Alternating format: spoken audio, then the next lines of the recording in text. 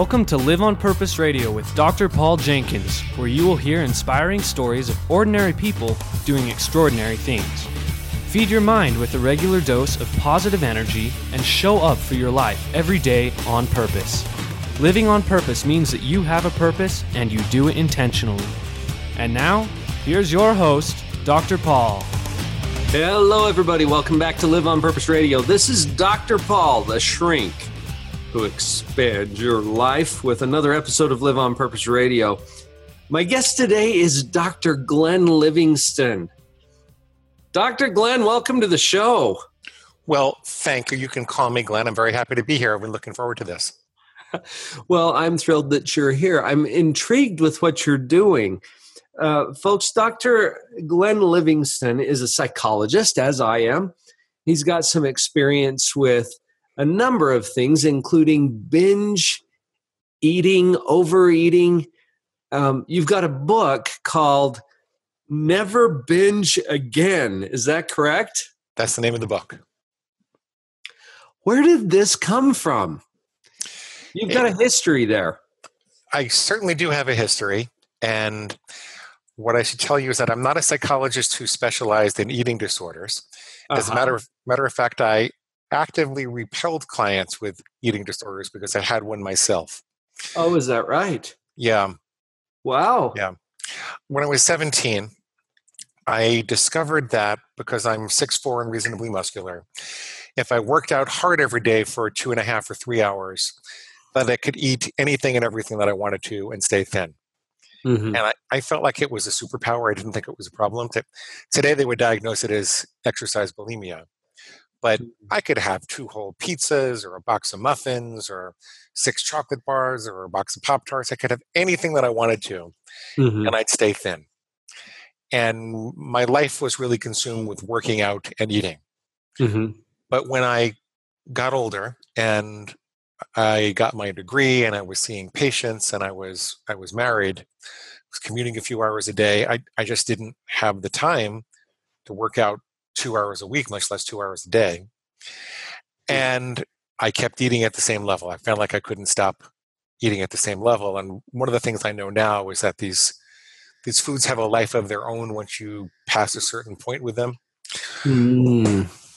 But I was getting heavier and heavier, and my triglycerides were going through the roof. The doctors were yelling at me and telling me that I was going to be dead by the time I was 35 if I didn't do something about this.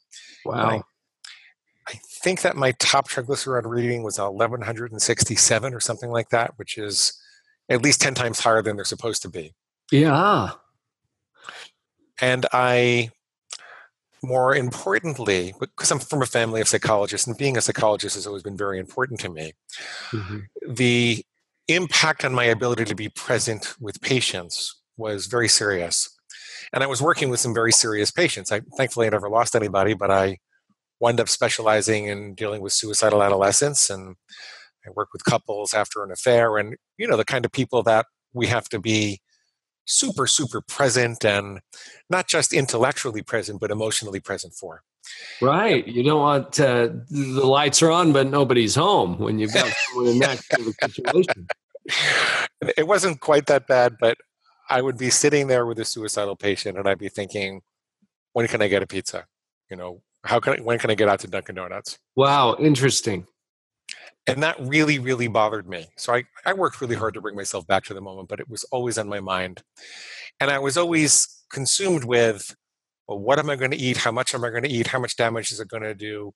How am I going to make up for it? How am I going to get myself to stop? Where am I going to get all this stuff anyway? I don't want my wife to see me doing it. I was married at the time.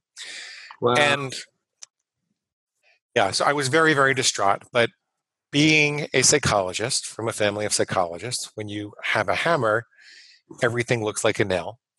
And I went the traditional route. I figured there must be a hole in my heart somewhere. It's not what I'm eating, it's what's eating me.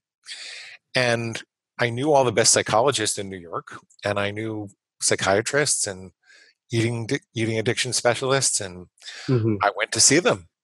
And I tried everything. Basically tried to love myself then. I went to Overeaters Anonymous for many years. I even funded a 40,000 person study on my own because I don't have kids and I never commuted, so I had a lot of time.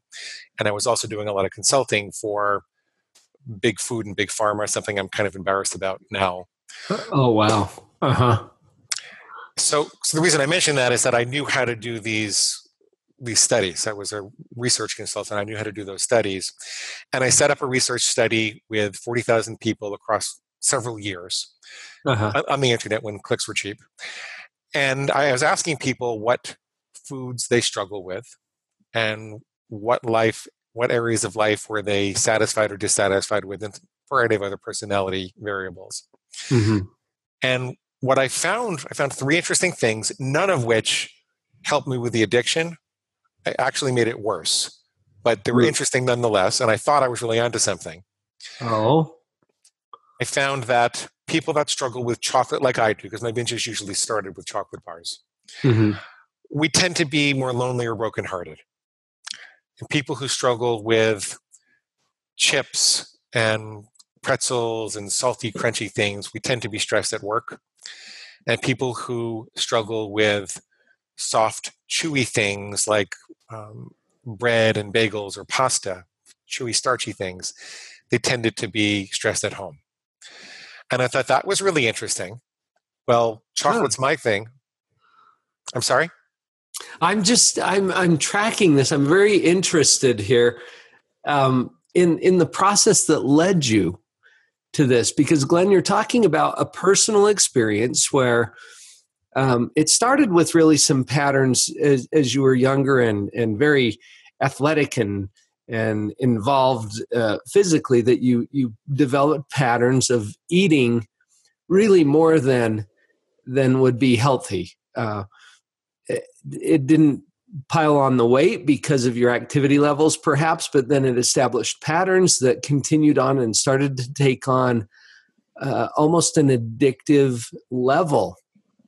As you're describing your relationship with food and how it would distract you, and that's remarkable to me, because here you are as a practicing psychologist, right? We should know better, right?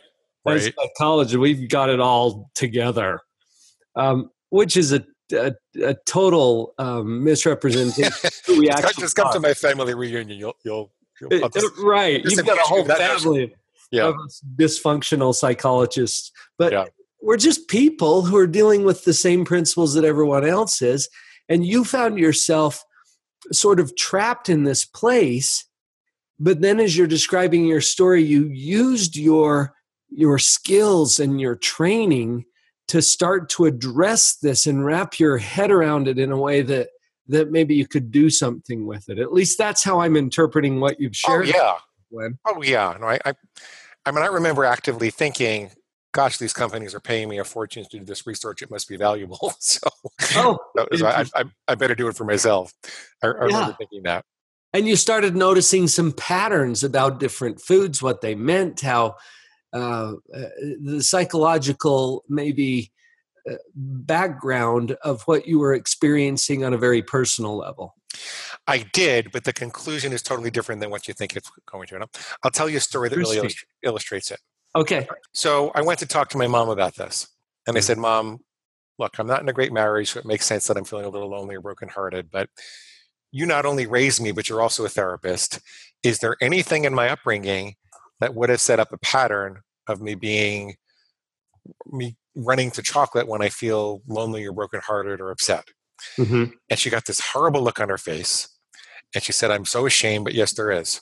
And I said, what? And she said, well, when you were about 1 year old, your dad was a captain in the Army. And I was very worried. I was terrified they were going to send him to Vietnam because they were talking about sending people who even had one child. And I wasn't pregnant yet with your sister. Mm-hmm. And I was terrified about that. And simultaneously, my dad, your grandfather, had just gotten out of prison. And my whole life I had adored him. And I had no idea that he was doing these things. And he actually was. So I was horribly depressed. So I was simultaneously depressed and terrified, kind of an agitated depression. And I just didn't have the wherewithal to take care of you when you came running to me crying, wanting to be held or fed. Mm-hmm. So what I did is I got a refrigerator and kept it on the floor, and a little floor refrigerator, and I put a big bottle of Bosco chocolate syrup in it. And when you came running to me and I was overwhelmed, I'd say, honey, go get your Bosco. And you'd go running over to the refrigerator and you get the Bosco all by yourself and you'd suck on the bottle and you go into a sugar coma, chocolate sugar coma. Mm. And Dr. Paul, if this were the movies, Mom and I would have had a good cry and a good hug, and then I'd never have trouble with chocolate again. That would have solved it. Yep. But I'll tell you that it wasn't the movies. And although it was a good conversation to have, and I felt forgiving of my mom, I learned all sorts of things about her. I felt more forgiving of myself, like I was no longer beating myself up in the same way. It actually made the problem worse. And the reason it made the problem worse was because there was this little voice in my head that went something like this. Hey, Glenn, you know what? You're right. Your mama didn't love you enough and she left a great big chocolate-sized hole in your heart. And until you can find the love of your life, you're going to have to go out and binge on chocolate. Let's go get some right now. Yippee. Oh, boy. And so that was my first clue that maybe trying to love myself out of this was not going to work. Like I had to shift the paradigm. And that's sort of the traditional thought around this. I've noticed as I've looked over your website and just gotten to know a little bit about your story, Glenn, that you're not necessarily a big fan of some of the traditional thinking around not only what causes this, but what is going to help us to resolve it. Yeah. And as we've set that up here with your story, when we come back from this break, I know you're going to share with us what you've learned about that and hopefully give us some hope as to where we can go. I will definitely do that. And maybe come up with some solutions. So, folks, this is Dr. Glenn Livingston today at Live on Purpose Radio. We will be right back.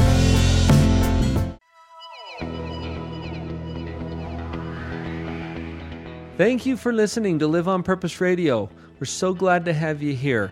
Please come by the website, drpauljenkins.com, spelled with a D-R, drpauljenkins.com. On the website, you'll have an opportunity to receive a free download. And while you're there, make sure you click on the social media icons. Come over to Facebook, where we will be posting these episodes as well as our YouTube videos and other content and announcements for you to share. Please like us, comment, subscribe, join the conversation. We're happy to have you with us here at Live on Purpose Radio. Let's all support each other to live on purpose. drpauljenkins.com.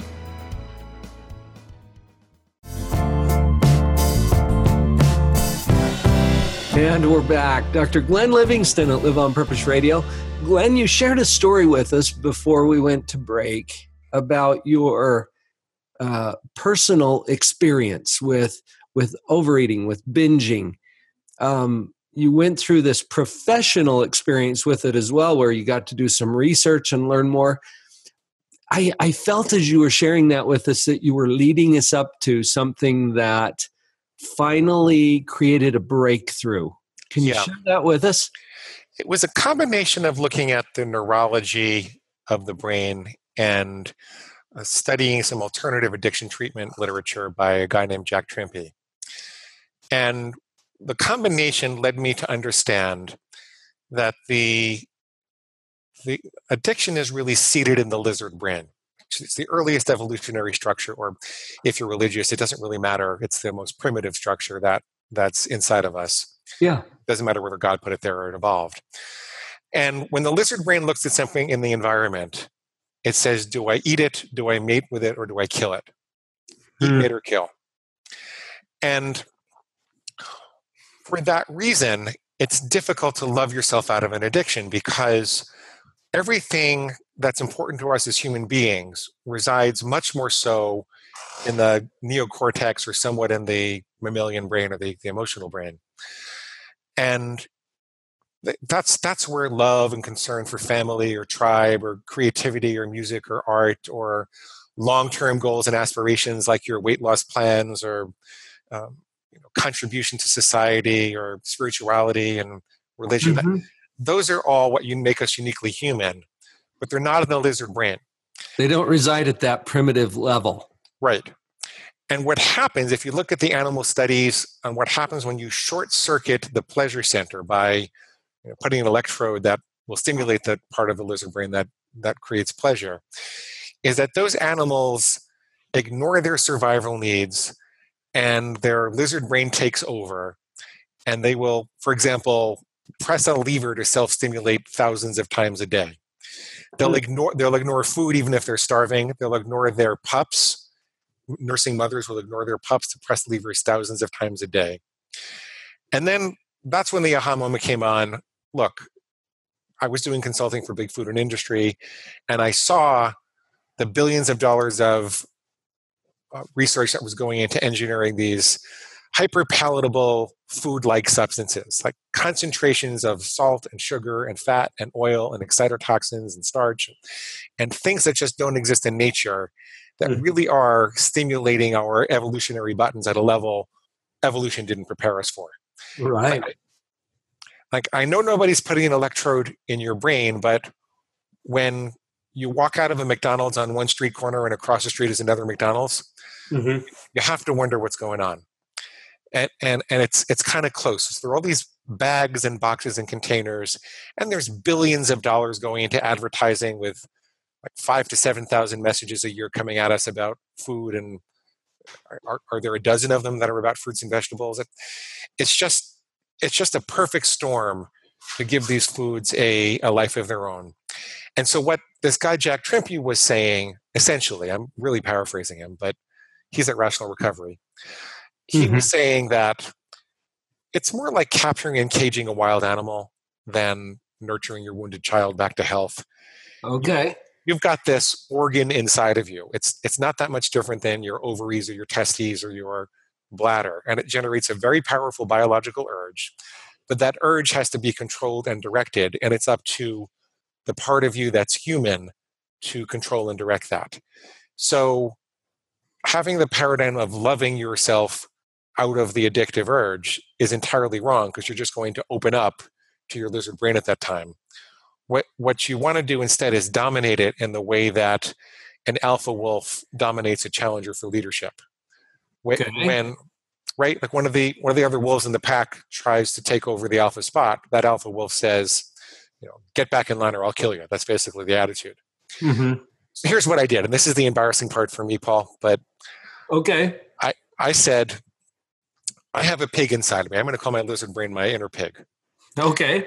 And I'm going to draw lines in the sand to make this like giving up a drug. So I'm going to say, I will never eat chocolate on a weekday again.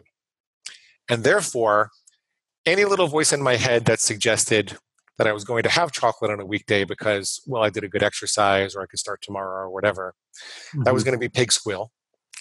And the chocolate itself on a weekday was going to be pig slop. And if I felt a craving, I'd say, I don't want that, my pig does. I don't eat pig slop. I don't let farm animals tell me what to do. And as ridiculous as that sounds, like you and I are fairly sophisticated psychologists and had illustrious careers.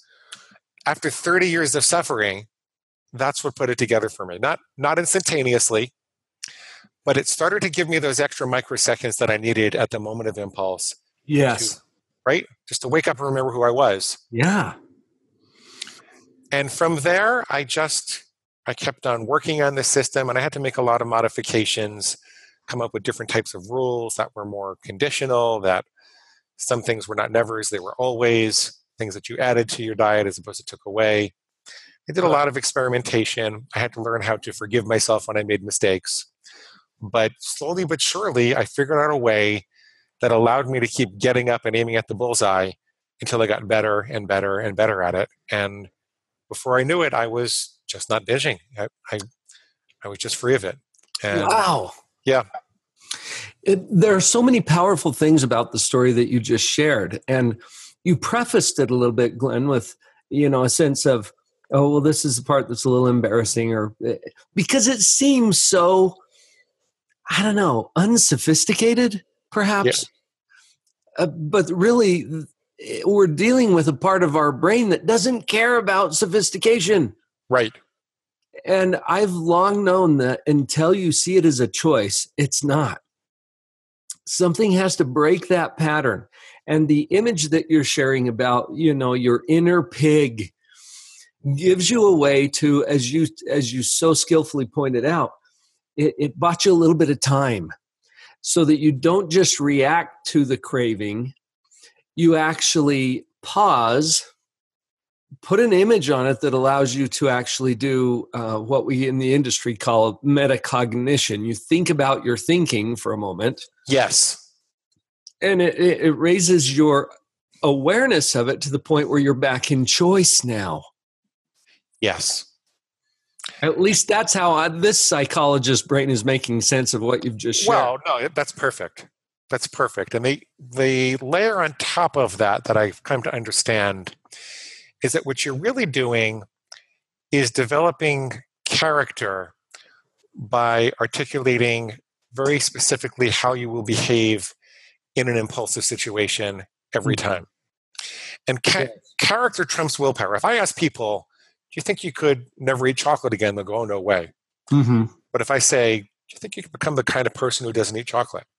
They go, The reason they do that because they're used to having made decisions, even unconsciously, about the kind of person they want to be in particular situations. If you walk into a diner, Paul, and you see there's a $20 bill on the table because the waitress hasn't seen her tip, and she says, I'll be right back, I'm just going to get you a menu.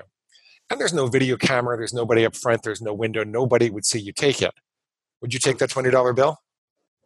Absolutely not. Because? I'm not the kind of person who would do that. Right, you're not a thief. Yeah. As a matter of character trumps willpower. Willpower is a fatigable muscle that is worn down by every decision you have to make. But we as human beings have developed this thing called character that obviates us of the need to make decisions in difficult situations. We don't kick policemen in the tushy. We don't grab attractive strangers and kiss them in the street. We don't pee in our mother-in-law's living room because we're not the kind of people that do that. We've been socialized, albeit unconsciously, to develop character in those areas. Mm-hmm. So really what I've discovered is the necessity to identify your trigger foods and trigger behaviors, figure out what role you want that food and behavior to play in your life, what kind of person do you want to be around that food, and then implement that. And then there are a bunch of techniques I don't know if we have time to talk about to overcome mistakes and forgive yourself with dignity without dismissing the intent as insignificant. So that's how it all worked. Yeah. And I got better. Wow. And this powerful personal experience that you had has put you in a position to assist others to do the same thing. Have you seen similar impact with oh my God, yeah, some of your clients and people that you've worked with? I thought I was never gonna publish this. I kept a journal for 8 years of me versus my inner pig. You don't have to call it a pig. You can call it your food monster or whatever you want to call it. It was an unfortunate metaphor because pigs are actually very sweet animals. But that's what I called it. I kept the journal for 8 years. I published it at the behest of the CEO of a company it's a publishing company that I owned 8% of. And I said, I don't think I can do this. I'm not going to get on the radio and be the sophisticated psychologist that talks about a pig inside me. And he says, dude, I read the journal. It worked for me. This is going to work for a lot of people. You have to do it. We've 500,000 copies now, and wow, we got 1,600 reviews, and thank God, because I was in the middle of getting divorced and I had to close everything else down, and thank God this pays the bills now. But so it's put me in a really great position. I got letters from people all the time that say that they read the book and it freed them when nothing else has freed them, and we've built a whole coaching network around it, and we have all types of free materials, and we're trying to help 1 million people a year to stop binge eating.